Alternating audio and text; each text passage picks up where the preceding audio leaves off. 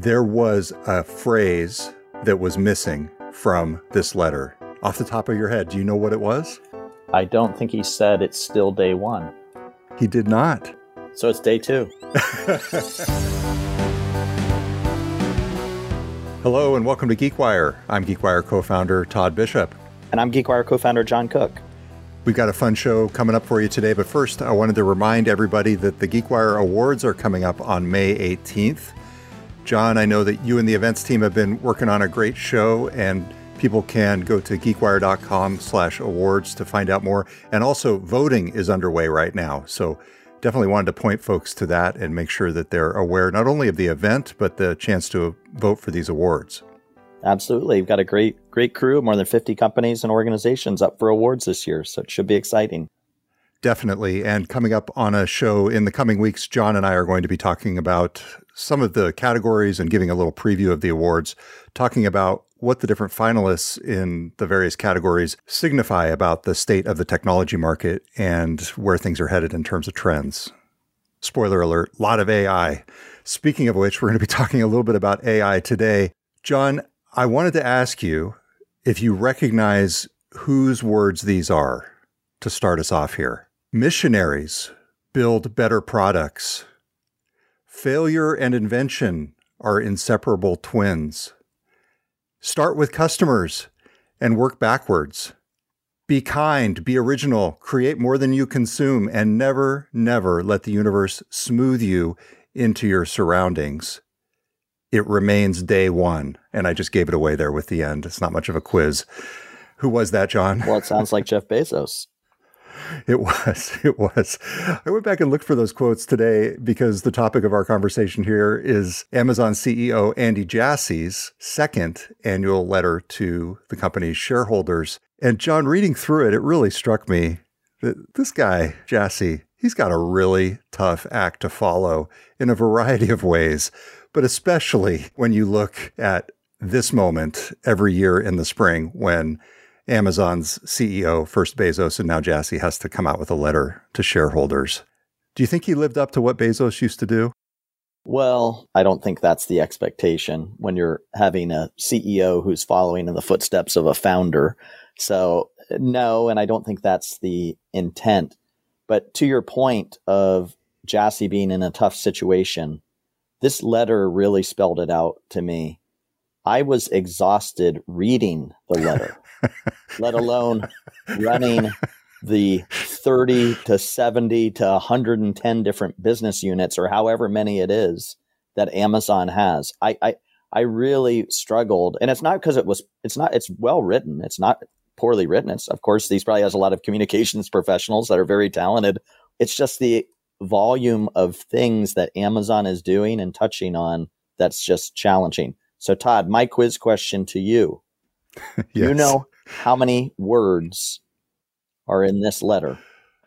So good. I meant to do that. I did it before we hopped on the podcast. Yep. Take your guess. Yeah. Okay. I would guess 3,500. 5,164 words. Whoa. That is a huge letter. And just one last comparison to Bezos, John. I was really thinking about how to express this. And if you look back at Bezos's letters, he was like an oracle conveying business wisdom, from the streets of Soto or the summit of Beacon Hill or the shores of Lake Union, wherever Amazon happened to be in the more than 20 years that he wrote these letters. And Jassy is perfectly fine. He's like a Harvard-educated business guy from Scarsdale telling you how things are going with his company, but that's pretty much it. And to your point, there is just a ton going on with this company to the extent that it's taking him more than 5,000 words. I mean, if a reporter on our team turned in a story of more than 5,000 words, we'd be like, okay, this is going to be a serial over the next 5 weeks. I mean, it's just too much. But to me, when you look through this, one of the key takeaways is that Amazon has really been scrutinizing its business and trying to narrow down the scope of things that it has going on. Jassy talks about resetting in a number of different areas, exiting certain businesses, and leaving behind, for example, the Amazon Care healthcare business at the same time they're acquiring One Medical. But clearly they're using this moment in time to reset and try to look at what they're really doing and what's valuable and what's not. And in that process and in this letter, you can see hints of where Amazon is going and what's coming up next. What else struck you about it, John? Oh, other than being exhausted by it, a lot on logistics. I think this is an often forgotten part of Amazon's business, but is critical to so much of what they do. So I think even a reference to UPS, which I thought was interesting. So I think there was a pretty big chunk on logistics that really stood out to me. I was surprised that Jassy mentioned grocery as a big investment for them, where they see a lot of opportunity. My perception is that's been a really tough business for them and a tough nut for them to crack. So for him to call that out specifically struck me as interesting. You know, there were elements of their international and geographic expansion that speaks to how much Amazon has in their growth potential when you think about what they can do internationally, where I don't think they have as strong a penetration. So those are just some of the other areas that kind of stood out just after a quick read of the 5,000 words. To catch people up on that UPS reference, he explained that Amazon had to essentially build a last mile transportation network that is now the size of UPS. So Amazon within its fulfillment and distribution network basically has the equivalent of a United Parcel Service, which is kind of nuts to think about. For me, one of the key takeaways was that Amazon is not giving up this battle for the future of artificial intelligence to Microsoft and OpenAI and Google.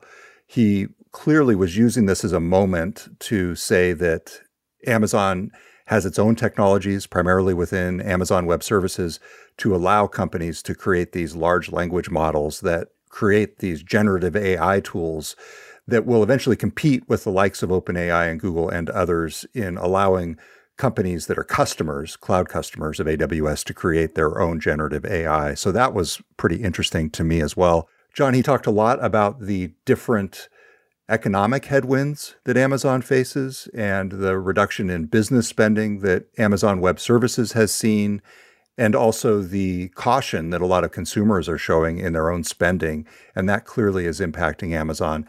On the topic of the economy, one line really struck me, and that was his reference to Amazon and its senior leaders planning to, quote, proceed adaptively as it relates to evaluating their costs going forward.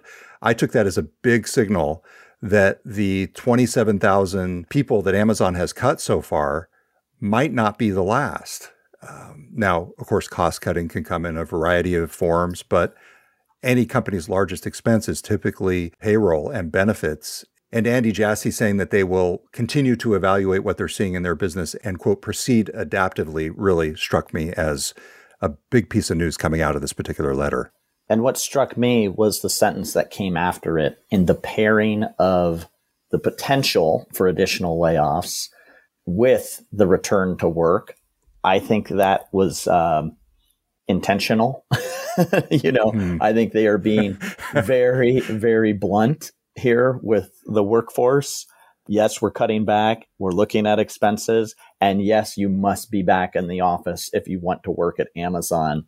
And again, we've talked about this on the podcast in the past, but I think a big power shift here between companies and workers is going on. And Amazon and Jassy are just jumping right into the middle of it and making it very clear where they stand on this matter. So I thought that was an interesting pairing. It's not the first time we've seen it from Amazon, where they have kind of layoff news tied into work from the office news. So I think that was extremely interesting. A little bit of the corporate version of the carrot and the stick, for sure. And that return to office thread was interesting to me as well. And I want to talk more about that right after the break. You're listening to GeekWire, and we will be right back. I wanted a career in IT, but I didn't know where to start. WGU makes it simple. Their accredited online degree programs cover all kinds of IT specialties, and they have valuable industry certifications built in at no extra cost. The payoff? Having those certs back up my degree makes me look even better to future employers. A nonprofit university that includes top industry certs in their programs? I choose WGU. Learn more at wgu.edu/IT certs included.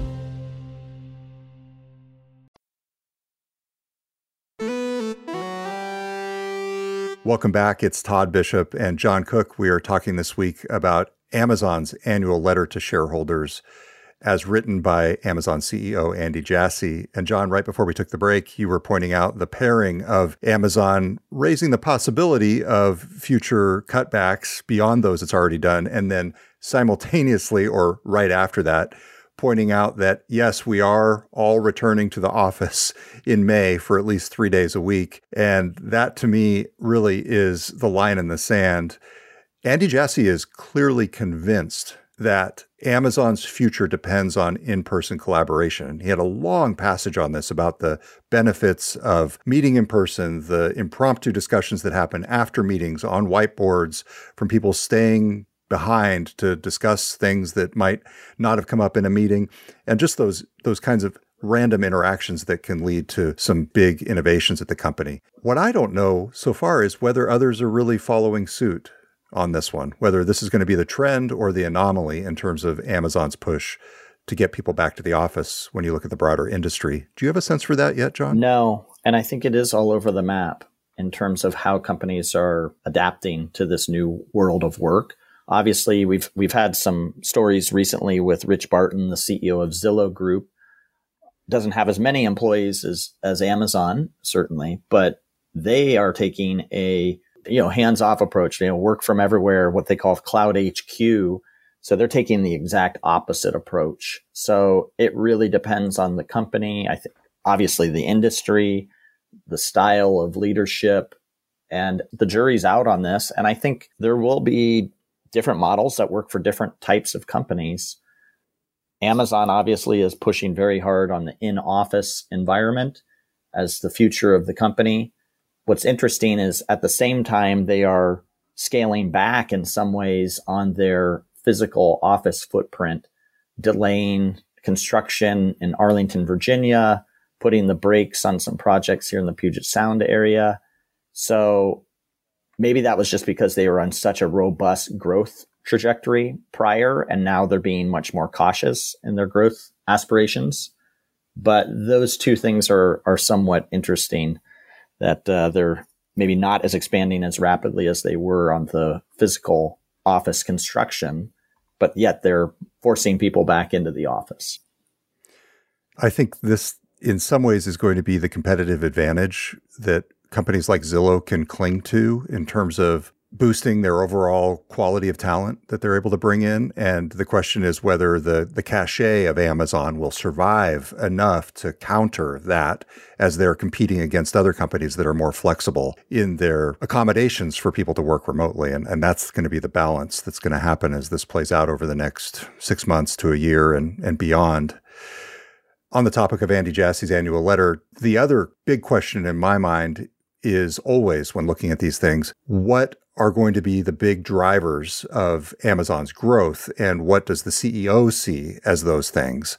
And we got two big clues in this letter toward the end in the mention of two things. One, Amazon's healthcare business, and two, their Project Kuiper broadband satellite initiative, which is going to be competing with SpaceX's Starlink starting later this year and early next year as they start to roll this out and test it. And so those two things were in the realm of long-term bets. And it was clear that Jassy was starting to say that those could end up being potential future pillars of Amazon's business, which is always the big question. I don't know. I'm not necessarily convinced that they've found that fourth pillar, as Jeff Bezos would say.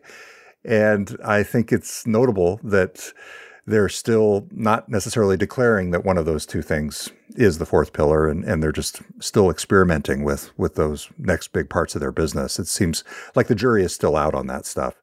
And especially to the extent that at the same time they're acquiring One Medical in that healthcare realm, they're simultaneously shutting down Amazon Care, which was their own experiment in primary care. So just a lot of nascent businesses here that Amazon is still trying to manage. And to your point earlier, John, on the length of the letter and the size of this business, it makes me wonder if they're perhaps not even paring down enough.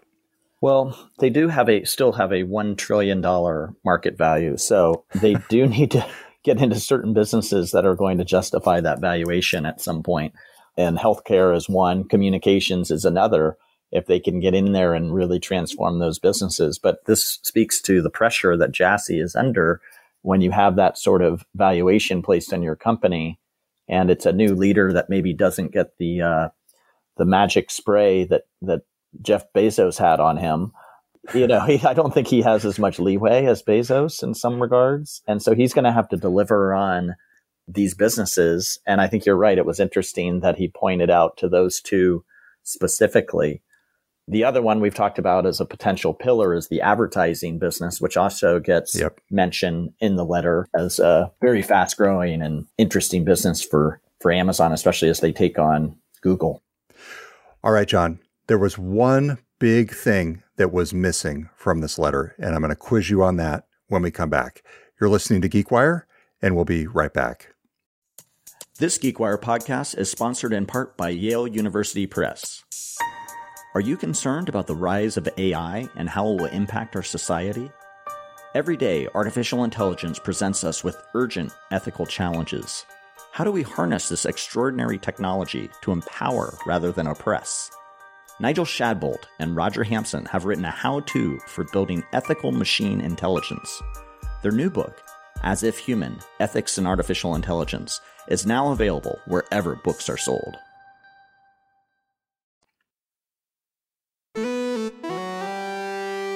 Welcome back. It's Todd Bishop with John Cook. We're catching up on Amazon's business this week and the annual letter that was sent to shareholders from Andy Jassy, the company's CEO. So, John, there was a phrase that was missing from this letter. Off the top of your head, do you know what it was? I don't think he said it's still day one. He did not. So it's day two. I think he just avoided the question, which is interesting. I went back and looked at his first letter as CEO, Andy Jassy's first letter as CEO last year, and he did, in fact, echo the classic Jeff Bezos line, "It remains day one," before republishing the 1997 first shareholder letter, which was Bezos' tradition. Now, in this year's letter, Jassy did publish the 1997 letter, but he did not give it the classic intro of "It remains day one." I can't imagine that was done idly. In other words, that it was omitted by mistake or by oversight. I mean, that had to be a conscious decision, right? I would think so. And I would argue it was probably the smart move.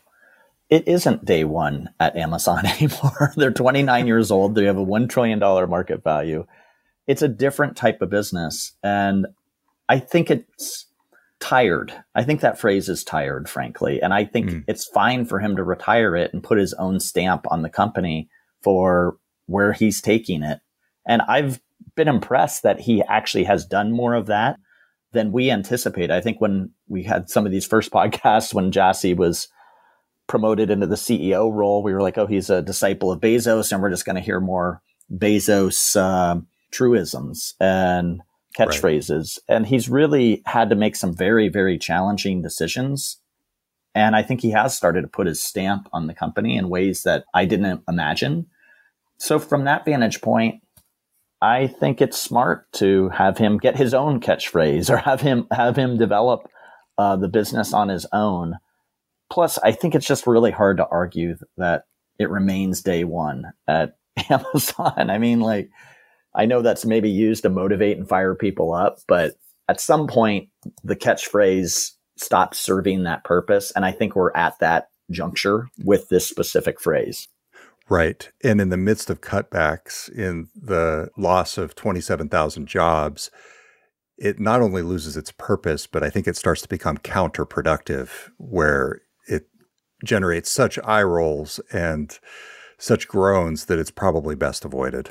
Yeah, so good editing.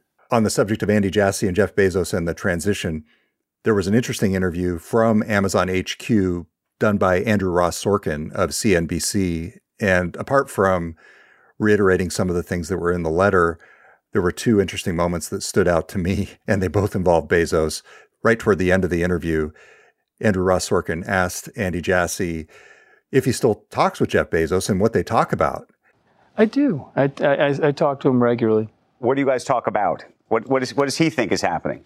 We talk about different things happening in the business. We talk a lot about large language models and generative AI. We're both really excited and passionate about it, and we're investing in it very significantly across Amazon. We talk about all sorts of things. It's very nice to be able to have a sounding board, and Jeff's so talented. We've been close for a long time. It's nice. I thought it was interesting that he called out generative AI as something that he and Jeff Bezos talk about.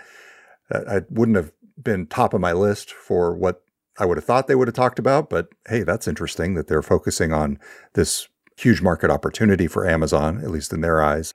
And then, John, I was so impressed with the avoider that Jassy pulled off in the end of this interview. He was asked by Andrew Ross Sorkin about the reports that Jeff Bezos was no longer planning to bid for the Washington Commanders, the NFL team. There was a report that he's not buying the Commanders anymore. I don't know. You don't know? I'm a Giants fan.